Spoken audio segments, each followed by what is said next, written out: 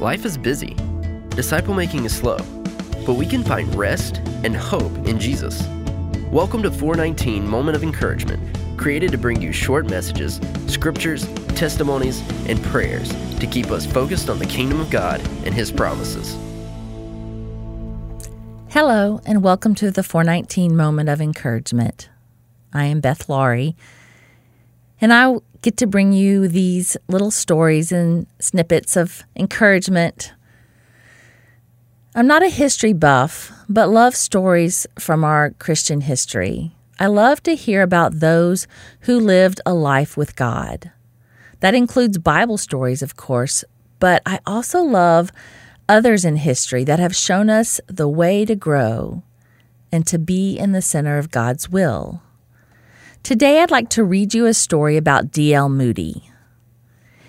In 1955, Dwight Lyman Moody was a young man who was saved. He gave his life in service to the Lord.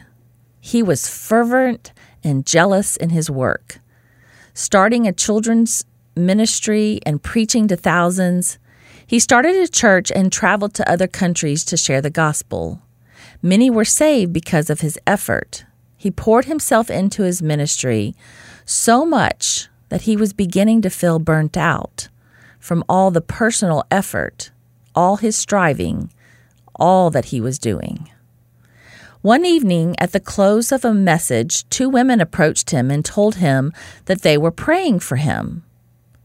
This occurred several nights, several evenings that followed, and finally he became a little perturbed about it.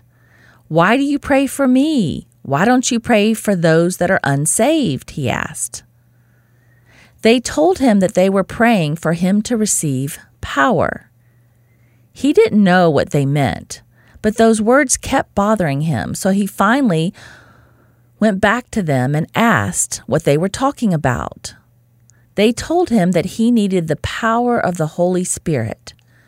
After they explained what they were talking about, he said he wanted to pray with them rather than them just praying for him. He prayed fervently for God's power. He continued to pray for it also on his own. Not long after that, he was walking the streets of New York, and his prayer was unanswered. In the midst of all the hurried flurry of the city, he felt the power of God coming upon him. He rushed to a friend's house nearby and asked to have a room to himself. He stayed in that room for hours, and the Holy Spirit came upon him, filling his soul with such joy that at last he had to ask God to withhold his hand, lest he die on the spot from very much joy. He went out from that place with the power of the Holy Spirit upon him. Dwight Lyman Moody then went on to be more of an effective evangelist than many in our history. He no longer struggled to do things in his own strength. He preached to the crowds, and tens to thousands were led to Christ, not from his striving like in his earlier days. In his own words, "The sermons were no different, and I did not present any new truths, and yet hundreds were converted. I would not be placed back where I was before that blessed experience, all because the power of the Holy Spirit." So my question for you today is, what are you praying about? Where are you struggling? Where are you striving? Consider praying for the power of the Holy Spirit. Consider praying for the power of the Holy Spirit.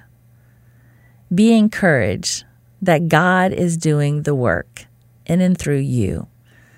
Seek Him and pray for His power. See you next time. Join us next time as we stay faithful and find joy in our journey with Jesus.